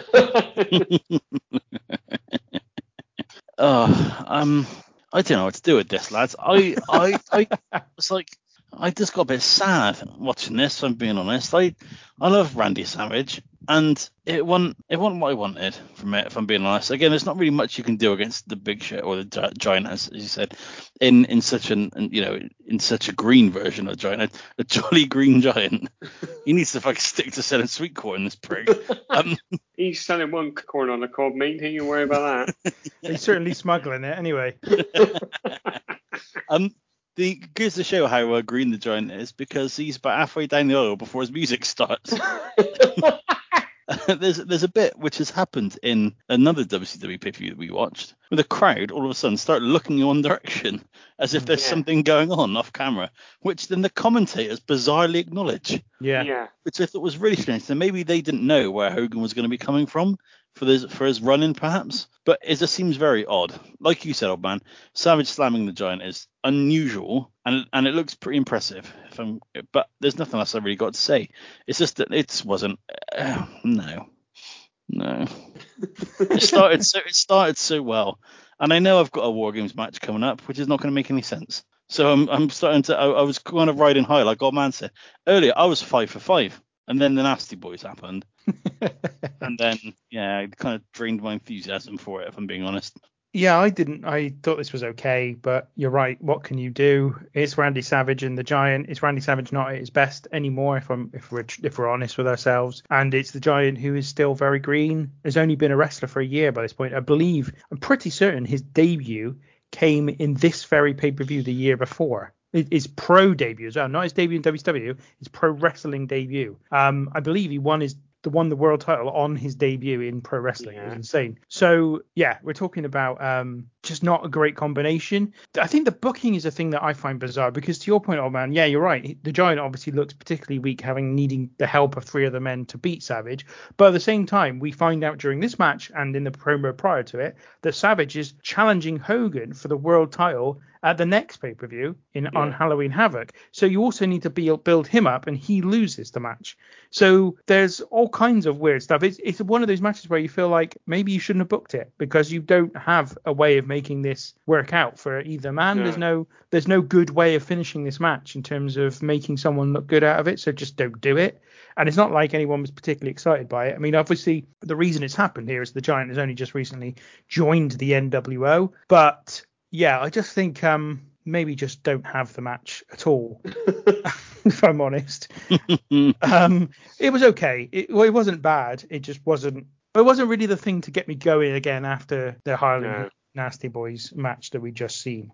After this, there's an advert for Halloween Havoc 1996, which, as I said, is going to see Randy Savage challenge Hulk Hogan for the world title. Got a little note here, which is not as good as 1992's advert for the same event. No, but it did make me want to watch it, if I'm being honest. I thought I was quite up for it. And also, just a bit of a sidebar, I went to, on Saturday, a chicken wing festival here in Bristol called Wingfest. And I was reminded of that Halloween Havoc promo, because they had a couple of big wheels that you could spin and win prizes. So what did I do? I was in a queue for some jerk chicken wings, and I saw it, and I was like, in my head, I could just hear, spin the wheel, make the deal. Spin the wheel, make the deal. And it helped like I was dressed up like Sting. So I walked over, and I span the wheel, and I made the deal, and I won nothing. And it was a waste of a fiver. So it's disappointing. But in my mind, I was there. Jake Roberts was over there in the corner, being all seedy, being like, there's a little person over there minding his own business. And I was like, here we go. Come on, spin the wheel, make the deal. Done. It's not worth it, to be honest. And no lasers came out of my eyes. It's very disappointing. That festival's missed a trick if they haven't got Bob Backlund handing out chicken wings to everyone who wants one. That'd be amazing. They didn't, unfortunately. Rubbish. So another little note on this promo video. I can't remember it. The only note I've got is Savage dancing in front of some mannequins. No, can't remember. No, I can't remember either. Do it down, and I remember finding it quite confusing. Definitely sounds it. Yeah. Next up, we get Mike Tenay interviewing Ric Flair, Arn Anderson, and Lex Luger ahead of the main event. He asks who is replacing Sting in their team. Flair cuts a promo but doesn't answer the question. They say they're going to beat the NWO and the Four Horsemen will sort it out.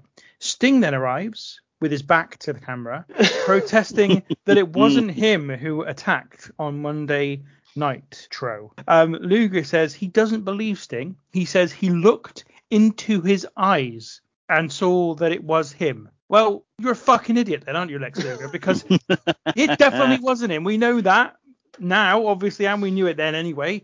And this is the bit that really annoyed me about the whole thing. Because I was like, as I said earlier on, I can give them a pass. If Luger's like, can't really see him very well, it's in the rain, it's in the dark, fine.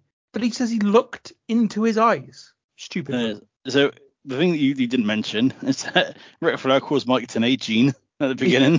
He goes, let me tell you, Gene. And Mike Tenay's like, oh, it's Mike. But what I like about it is that Sting turns, like you said, Sting turns up back to the camera the entire time. And then Luger goes, I've been waiting 6 days for this. Come on. It's a shame we didn't pause. But Yeah. I've been waiting 6 days for this. It just really stands out. And then, fuck me, I mean, Sting's acting is so awful, isn't it? So dreadful. Oh, it's terrible promo. Absolute rubbish. That was 4 terribles in case you're Yeah. Yeah, it's so shit. The only note I've got on it, you've covered it. I mean, just before this promo starts, you get the pyro for the War Games cage. What an entrance! It's like the Undertaker at WrestleMania. And also in that promo, Nancy Benoit's there, or Nancy Sullivan as she might have been at this point. Her tan is unreal. Nancy Sullivan. That's it. Yeah. Also on the pyro with the War Games cage coming down, the music sounds very similar to the music that is in the Running Man when all of the kind of the cheerleader girls are kind of dancing in the stage and the voiceover guy's doing it. So I then watched the Running Man shortly afterwards and had a lovely time. And do you know what? That made watching this and doing this all worth it. Well, fair enough. Can't say fair enough. I enjoyed the drive anyway, but that especially was amazing. So Michael Buffer then does his introductions. Fuck off, Michael Buffer. Describes the rules of the match, and we then have our War Games match. It's the NWO against the WCW, and the as we said, we know that it's going to be Hulk Hogan, Scott Hall, and Kevin Nash, and we also know it's going to be Lex Luger, Ric Flair, and Arn Anderson, but we don't know who the fourth participant is for each team. Now, what I'm going to do, like we did the last time we had a War Games match, I'm going to go through this match entrance by entrance. We don't have to spend an awful long time on each one, just in case there's any little comments we have as we go through, because I find it the easiest way to do these matches. So the match begins with Scott Hall and Arn Anderson, and the heat between the two, and as the fans are going mad for this, as Arn Anderson takes over on Scott Hall. We've got Anderson going to work on Hall's knee. We've got him hitting a spine buster for the crowd really popping. DiBiase is at ringside because he's come out with Scott Hall as well, it should be noted. And then towards the end of this first period, Tony Schiavone announces that the NWO have won the coin toss, as if anyone else had any idea that the Four Horsemen might win the coin toss. Yeah, I know. Shock. No, the heels win the coin toss. Yes. Any thoughts on this bit? No. The only thing I have, and I thought Tommy was going to mention this when he was talking about the two rings in the first match. There's a terrifying gap between the rings that must be about foot width that I noticed early on in the show, and they don't fill the gap. They don't fill the gap. Oh man, obviously this is an audio podcast, so you won't realise this, but he genuinely looks terrified. He does. Terrified. I'm not tell what, not quite as terrifying as I would have been if I were Kevin Nash walking out to the, I've put lukewarm reaction, but it's like everyone's just left the arena when he comes down. People are just like, oh. Yes. Kevin Nash is entrant number 3, and he makes the man advantage count. The Outsiders double team Anderson, throwing him into the cage. The thing is as well, the thing that's frustrating about this, so you know exactly what order everyone's going to come out in, don't you? Because they've got the two special things. You know that Flair and Hogan are going to be the last of the named participants. And when you start off with Scott Hall, and let's be honest, you ain't having Kevin Nash in the whole of the match. You know, you can telegraph exactly who's coming out. And when your next two people coming out are Kevin Nash and Lex Luger, you know, you're like, oh, God, what have I done to deserve this? Well, Lex Luger in particular comes out early to give you just a little bit more time of Luger. Yeah, he starts walking down with about 30 seconds to go, and he reaches the ring with about 15 seconds left before he's supposed to enter. He walks into the ring. He comes in like a house of fire, clotheslines Hall and Nash to the fans' delight. But the NWO have the upper hand again, ahead of the next entrant, who is Hulk Hogan. So the one thing I will say about this bit is that the crowd fucking love it when Arn and Luger double team Hogan at one point, and the crowd are really going hot for it. And turning the table slightly, when the NWO do eventually get their advantage, they do a great job. And I don't know if it's just the commentary or if it's the way they attacked people, or the chaotic nature of the NWO's kind of like group attacks on people. It really does feel like they're a gang. It's presented quite well. But again, it's not my favourite version of Hulk Hogan, if we're being honest. You preferred him when he was in the Powers of Pain. Yes, exactly. I preferred him in Rocky 3. The fans go crazy when Anderson and Luger attack Hogan. Nash saves him, and the NWO take control again. Fans then chant very audibly, "We want Flair," and Flair is clearly being positioned in the role of the bad guy turned good to save WCW. He is entrant number 6. He comes in styling and profiling, stands in the other ring and makes the NWO come to him, which the commentators make clear is a very good strategy, as he doesn't need to jump in there with all 3 of them. Gives himself and his teammates a little breather. Flair has a pair of brass knuckles, although they're white, so I'm assuming they're just plastic, and hits all 3 of the NWO members, and Team WCW have control as Flair has Hogan in the figure 4. I like the bit when Flair doesn't go straight into the fray. Don't see it very often. Quite liked it. Might not necessarily make all the sense in the entire world, but it just meant that the same thing didn't happen. A new person comes in, legs it into gets straight into the fight. I'd quite like that. I thought it was just a nice little change of pace for what we've seen so far. Flair does go full Luger though, and comes down early as well. And by this point, I'm saying, how they keep getting this wrong? How? Well, in the case of Flair, I don't know if they got it wrong. I wonder if they tried to. Well, maybe they did get it wrong, but I gave them a pass in the sense that it was them going, you know what, like, we're getting beaten the crap out of here. I need to get down there and help them out. What I liked about this was that, first of all, the fans are going mad for Flair. They really are behind him. And I like that, because this is surely what it's all about. This is the NWO, an invading force in WCW. And so even though you have all the time hated Flair, or at least he's been the heel for nearly his entire career, no one's going to question his kind of loyalty to WCW, and so him being the big fan favorite makes a lot of sense in this context. And then I like the fact that when he got in the ring, he was the smart heel, dirtiest player in the game even then, because obviously he gets in, he's got the knuckles, whatever you want to call them, and he's using those things to advantage. So I liked all that stuff. I thought it worked really well for me. I thought it was a really good little bit of the match, this. Let's be honest, it's the high point. So entrant number 7 is Sting, apparently. Sting comes in, does all of the typical things that Sting does, including his moves and his old man. Indeed. And the NWO have control of the match. That is until we get another Sting. Unbelievable. So Sting comes in, the real Sting now, comes in and takes everyone out. Basically, the NWO are down. He's destroyed them all. Sting then asks Luger if that's good enough, and then walks out on the match and the rest of the team, and they are mugged by the NWO. What an utter cunt Sting is. Yeah.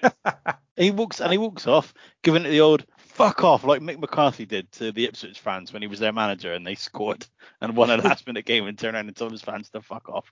You're supposed to be a babyface. Do you know what I mean? Come down, make the save, show them that you're the bigger person and that they should have believed you all along, and now they can finally trust them. Don't go it down there, beat everyone up temporarily whilst you've got the energy, and then fuck off and leave your mates to get the shit kicked out of them. Dickhead. I don't agree. I love this. I love the fact that they did this. And I at this point, like, I don't think this is an incredible match, and we obviously haven't got to the end of it yet. But at this point, I'm thinking I can entirely understand why this NWO thing is really hot, because the fans are going mad for it. We've just had the really interesting stuff with Ric Flair. WCW look like they're in trouble. Then they find they've got effectively the antidote to NWO, and it's Sting. Sting's come in, beating the crap out of them, effectively beating them on his own. And then he's walked out because he doesn't think the others trust him, and he's now no longer willing to trust them as a consequence. And they've set up this great what is Sting all about character. This is now obviously then leads on to what we get from Sting for the next year, which is him in the rafters, effectively a loner, turns him into the Crow Sting as well. I think this, and even just watching it in the context of the show, I'm like, there's all kinds of questions I've got. Like, I love the role reversal for Ric Flair. I love that we've got this darker Sting who is distrustful of everyone.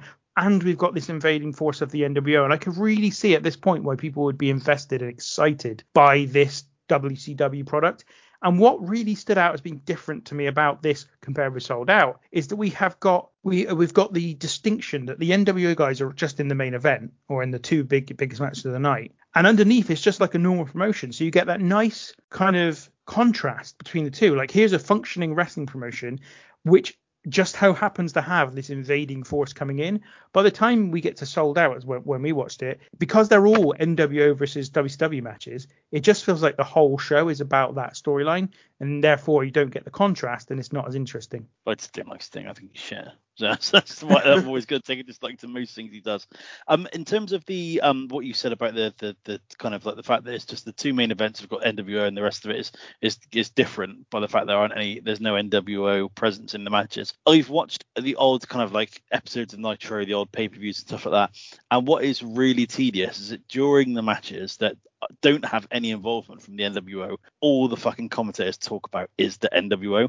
They're not doing that at this point because it's still obviously the biggest storyline and the hottest storyline in the company and in wrestling at the time, but it doesn't feel like it's been overkill yet, you know. And there isn't like a couple of months down the line, that Rey Mysterio versus Super Calo match, they'd just be talking about the NWO the entire time through it later on in 97, 98. Yeah, indeed. So, as I said, the NWO are now basically on top again. Kevin Nash gets his leg caught in a camera as he tries to go from one ring to the other.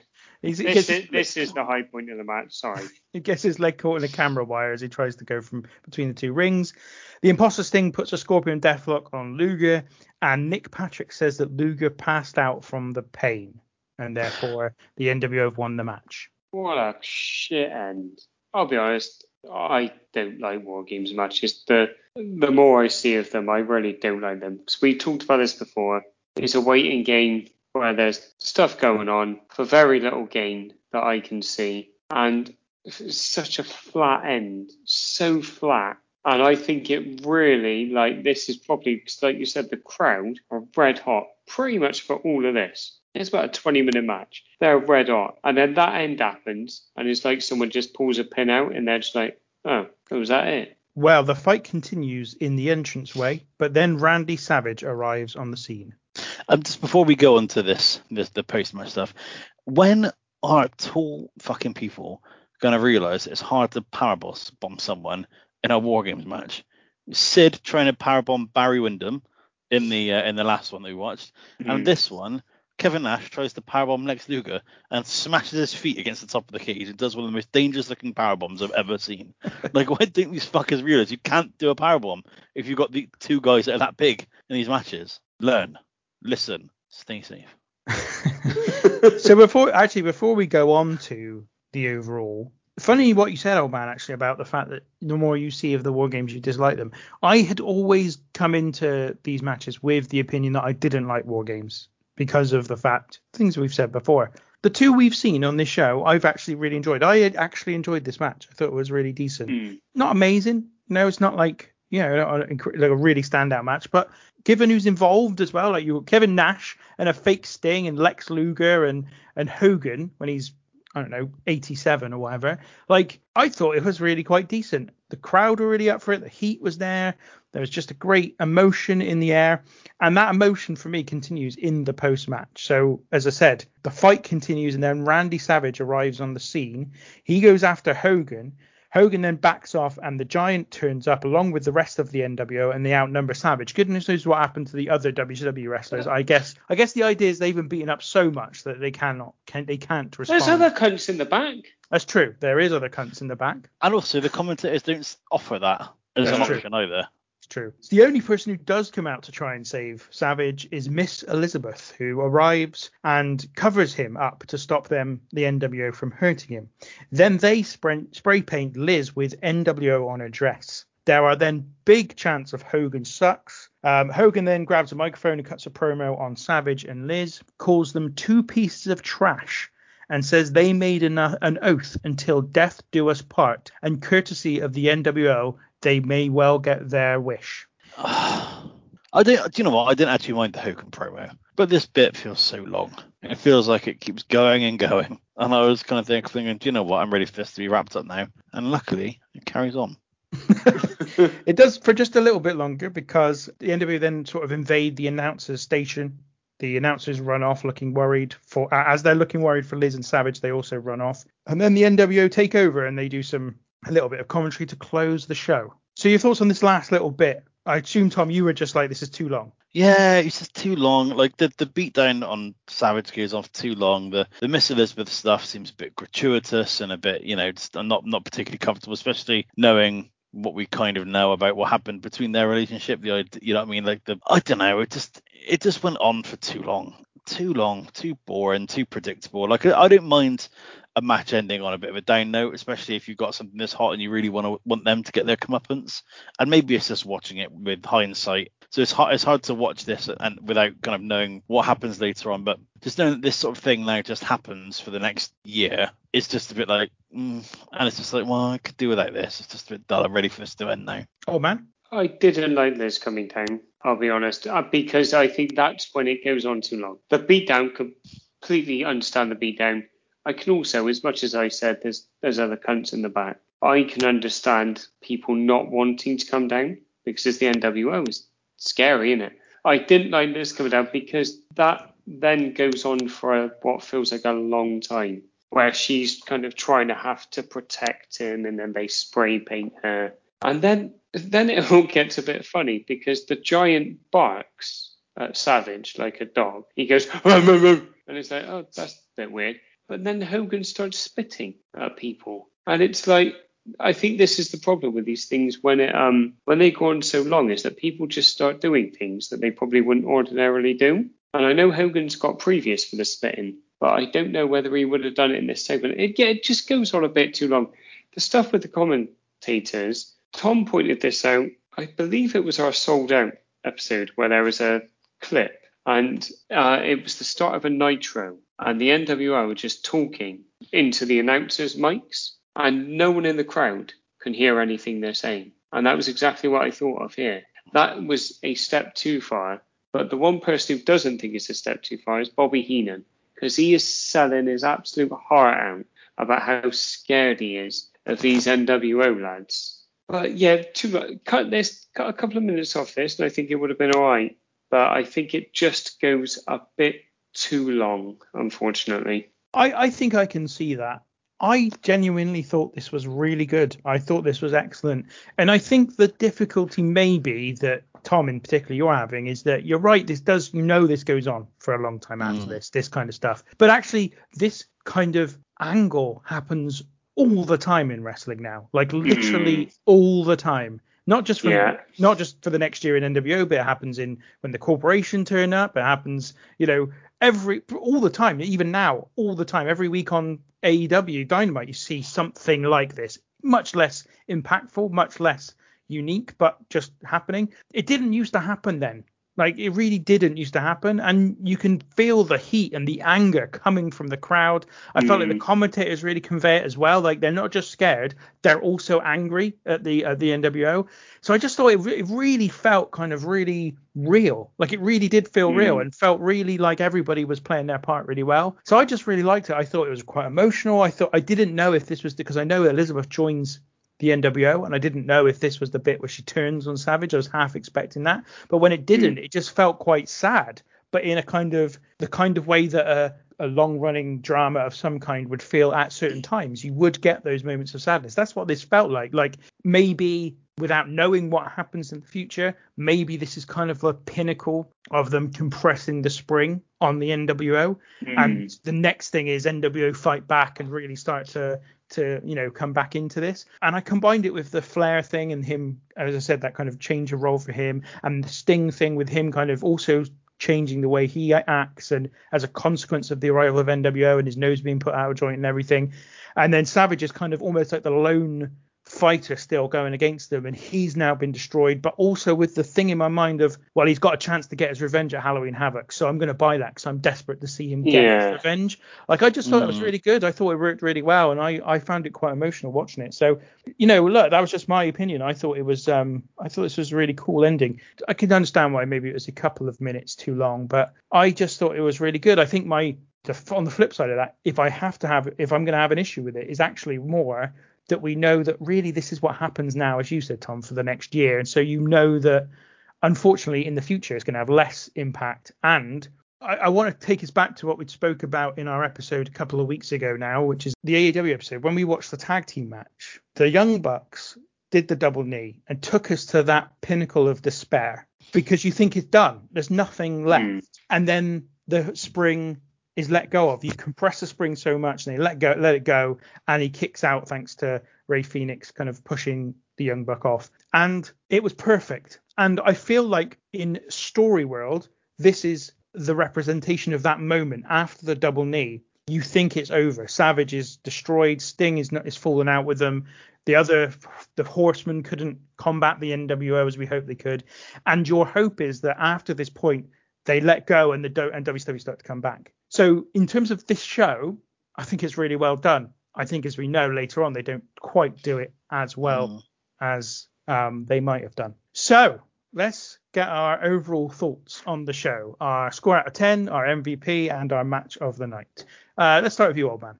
And this is everything that I'd heard about WCW, and Tom even mentioned earlier that start in the middle of the card, good to very good, and the top of the card isn't so great. I think for me that hits on this show. But the stuff that I enjoyed, I very much enjoyed. Like, my match of the night is Mysterio and Super Calo, and I'm going to give it a 6 out of 10. And I think so. Going back to what you were saying about the finish, I think if the finish to the War Games match isn't so flat, I think the beatdown probably doesn't grind my gears so much. But I think that flat ending is a real bum note for a main event. It was all right, but I think with a better ending, it would have been like, oh, that was all right actually. Rather than a sad all right, it would have been oh yeah. But yeah, this is a decent show, I think, and I'll take that because I didn't know what I was coming into.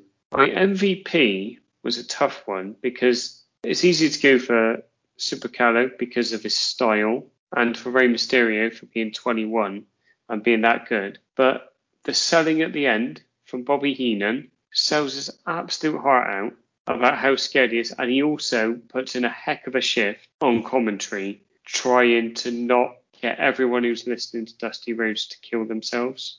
And we're all still here. Well done, Bobby. It's hard to disagree with what old man said. It all went downhill with the Nasty Boys for me. I was really enjoying it, and then it just really knocked the wind out of my sails, and I never quite recovered. I appreciate everything that you said about kind of the storyline aspects of and the storytelling of the main event, but at this point I just couldn't get into it. I was done. So yeah, the first, like it's a 9-match card, no 8-match card. How many matches are there? 8. And I did enjoy all of the first 5 matches. None of them I think are classics, but I enjoyed them all. So with that in mind, again, similar to old man, same as old man scoring, I'm going to give it a 6. because it was a decent pay-per-view. My match of the night is the opener. I did really enjoy that. I wasn't going to give it to anyone else other than my boy Chavs, was I? And my MVP of the night, I'm going to give it to big Randy Anderson for two things. Sweating through his shirt, trying to keep up with Rey Mysterio and Super Calo, which is tremendous. And also, during the first match, as Chavo is about to springboard into the ring, he does an absolutely incredible stance, which I forgot to mention, which I will post on our social media when this episode gets released. So I'm giving it to big Randy Anderson. Just gotta like his name as well. Well, what's not to like? Interestingly, given the contrasting ways that we felt about the show, I'm giving it a 6-2. Don't get me wrong, I don't think the two main matches warranted a huge rating or anything. I did like the War Games match, but I didn't think it was especially great. And obviously before that we got Savage versus the Giant, and I also think that I wasn't as high on some of the undercard matches as you guys were. My match of the night is also the opener, DDP versus Chavo. I just thought it was really a real surprise how good it was, and for that reason as well, DDP is my MVP of this show. I guess he also gets it for just the improvement that he's made between Bash of the Beach 95 and this show, because he really is just a different proposition by this point. There are some fans cheering for him. There were some fans cheering for some heels during parts of the show. We saw Conan get quite a lot of cheers as well during his match, but obviously we know that in 5 months' time he's one of the biggest baby faces in the company. So I think obviously the fans are noticing DDP as someone they want to get behind as well. It's kind of that organic, slow build to becoming a babyface. So, yeah, I thought he did a really good job, specifically, as I said, in contrast to the way he was performing back at Bash of the Beach 95. And so, yeah, that's my overall take on it. It was a show that never got past good. It had it had some good moments. The Benoit Jericho match, the opener, as I say, and then there's some okay matches. The most of it was okay. I don't think there was anything terrible. Even the matches that were really either messy, like the Juventud Conan match, or just kind of were never going to be good. Scott Norton versus Ice Train, for example, were passable. So I can't really argue with what we saw in the ring. And as I said, I thought the end was the storyline aspects of it and the way they'd really gotten to the point where there's all these various things going on amongst the headlining acts of WCW. I found that really engaging. And I can imagine thinking, I really want to see what happens next. Okay, so that wraps up the show itself. It is time for the game. And Tom, it is you who are hosting. Who thinks that I forgot that I was hosting the game before the episode started? I think both me and Tinky. You both be right. So, this might be a bit of a tough one, but I'm expecting a decent showing from some of you lads. I would like you to tell me all of the tag teams that held the WCW Tag Team Championships in the 1990s. Okay, no. By the way, you said you're expecting some good answers from some of us lads. How many people do you think's on the podcast? Yeah. This is a tough one. I'm not going to lie, lads. It was a pretty tough one. Do you know what? I will take single wrestlers' names. So as long as they've held the tag, you don't need to give me the teams. You can just give me a wrestler who you think has held a tag team title. But then that tag team's done. No. So you could say they weren't in the tag. You could say Matt Hardy. Tinky could say Jeff Hardy. You'd be wrong, but you could follow that logic if you wanted to. Okay. Fucking hell, mate. How dare you? All right. So I'm going to start with old man. Brian Knox. That's correct. As one half of the Nasty Boys. It'd be silly for me not to go for Jerry Sags, then, wouldn't it? Booker T. We're just gonna exactly. I think you just need to do tag teams, to be honest. Just do tag teams. Cause I'm just dragging this out. That was why I did it. But yes, I'll take your answer of Harlem Heat, old man. Cool. Steiner Brothers. Correct. Rick and Scott. DDP and Canyon. I don't think they're on it. I think that might have been later if they did. No. Oh man, you got it. You got that as part of. I'm gonna let you have this. As part of the Jersey Triad. Yes. With DDP, Bigelow. Bam Bam Bigelow, and Chris Canyon. I think that's fair. The Outsiders. That's correct. Not forgetting their tremendous TNA run as TNA Tag Team Champions. The band. Yeah. They must have the Horsemen. There's no Horseman tag teams. So I don't think I think that maybe probably Arn Anderson and Tully Blanchard probably held them in the 80s, but not in the 90s, I'm afraid. So Tinky, you've got to get this. Got to get one team, and you can get it. This isn't easy. This is very much showing our non-watching of WCW at the time. Yeah. Because if we did this for the WWF, I'd be able to name them all in order, I expect. Raven and Perry Saturn. Correct. Slamboree 1999. So that wasn't a great one, to be honest, lads. What I will do is I'll tell you, there's a couple of stinkers that you missed there, though. But I'll go right there from the beginning. So we've got Arn Anderson and Bobby Eaton, Arn Anderson and Paul Roma, Barry Windham and Dustin Rhodes, Barry Windham and Kurt Hennig, Bret Hart and Goldberg, tag team champions apparently, Cactus Jack and Kevin Sullivan, Chris Benoit and Perry Saturn, Chris Benoit and Dean Malenko, Creative Control, Patrick. That is Ron and Don Harris of Jacob and Eli Blue fame. Oh, those racists that we were talking about. That's the ones, yeah. Dirty Dick and Bunkhouse Buck. Oh. Doom, I believe we've seen on a pay-per-view. Yeah. Lex Luger the Giant. Here we go. My lads, my favourite and yours. Marcus Bagwell and Too Cold Scorpio. Pretty Wonderful, Paul Roma and Paul Orndorff. Rey Mysterio and Billy Kidman. Rick Steiner and Kenny Chaos. Ricky Steamboat and Dustin Rhodes. Ricky Steamboat and Shane Douglas. My favourite tag team. Scott Hall and the Giant. Marcus Bagwell and the Patriot. I didn't even know he was in WCW, but they were called Stars and Stripes. Sting and the Giant, Sting and Kevin Nash, Sting and Luger, Terry Gordy and Steve Williams. At the American Males, which is Marcus Alexander Bagwell and Scotty Riggs. The Enforcers, Arn Anderson and Larry Zbyszko. Could you imagine a more boring tag team than that? The Freebirds. The Freebirds won it in 1991. The Filthy Animals have also won it, which was Conan and Billy Kidman, or Conan and Rey Mysterio. The Hollywood Blondes. Mr. Hollywood Blondes. Public Enemy. Obviously Johnny Grunge and Rock, and the West Texas Rednecks, who, let's not forget, had a single, I believe, with Jeff Jarrett called Rap is Crap. Oh, yes. I don't think Jeff Jarrett was involved. It was Kurt Hennig, Kendall and Barry Windham, and Bobby Duncombe Jr. with the West Texas Rednecks. He's not even from Texas. Well, actually, no, Kurt Hennig's not from Texas. He's from Minnesota. So why he was in there? It's all a bit strange. You know what? I actually did have Benoit Malenko, but that was the only other one I had was Benoit Malenko. Oh, luckily, the end of this game was disappointing for you guys as the end of the pay-per-view was for me. So I'm living up to the theme of the show. Yes, a very disappointing one, Tom. Do better next time. Nah.